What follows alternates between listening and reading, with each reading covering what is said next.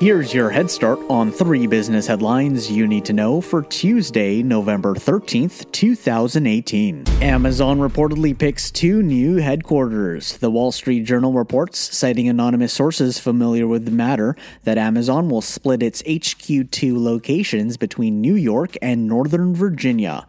The highly anticipated locations were up against 238 other city candidates looking to host the e-commerce giant's new headquarters. An announcement is expected to be made within the week. Diageo sells 19 of its brands for $550 million. The multinational alcoholic beverage company announced that it has entered into an agreement to sell 19 of its brands to Sazerac, one of America's oldest family-owned privately held distillers.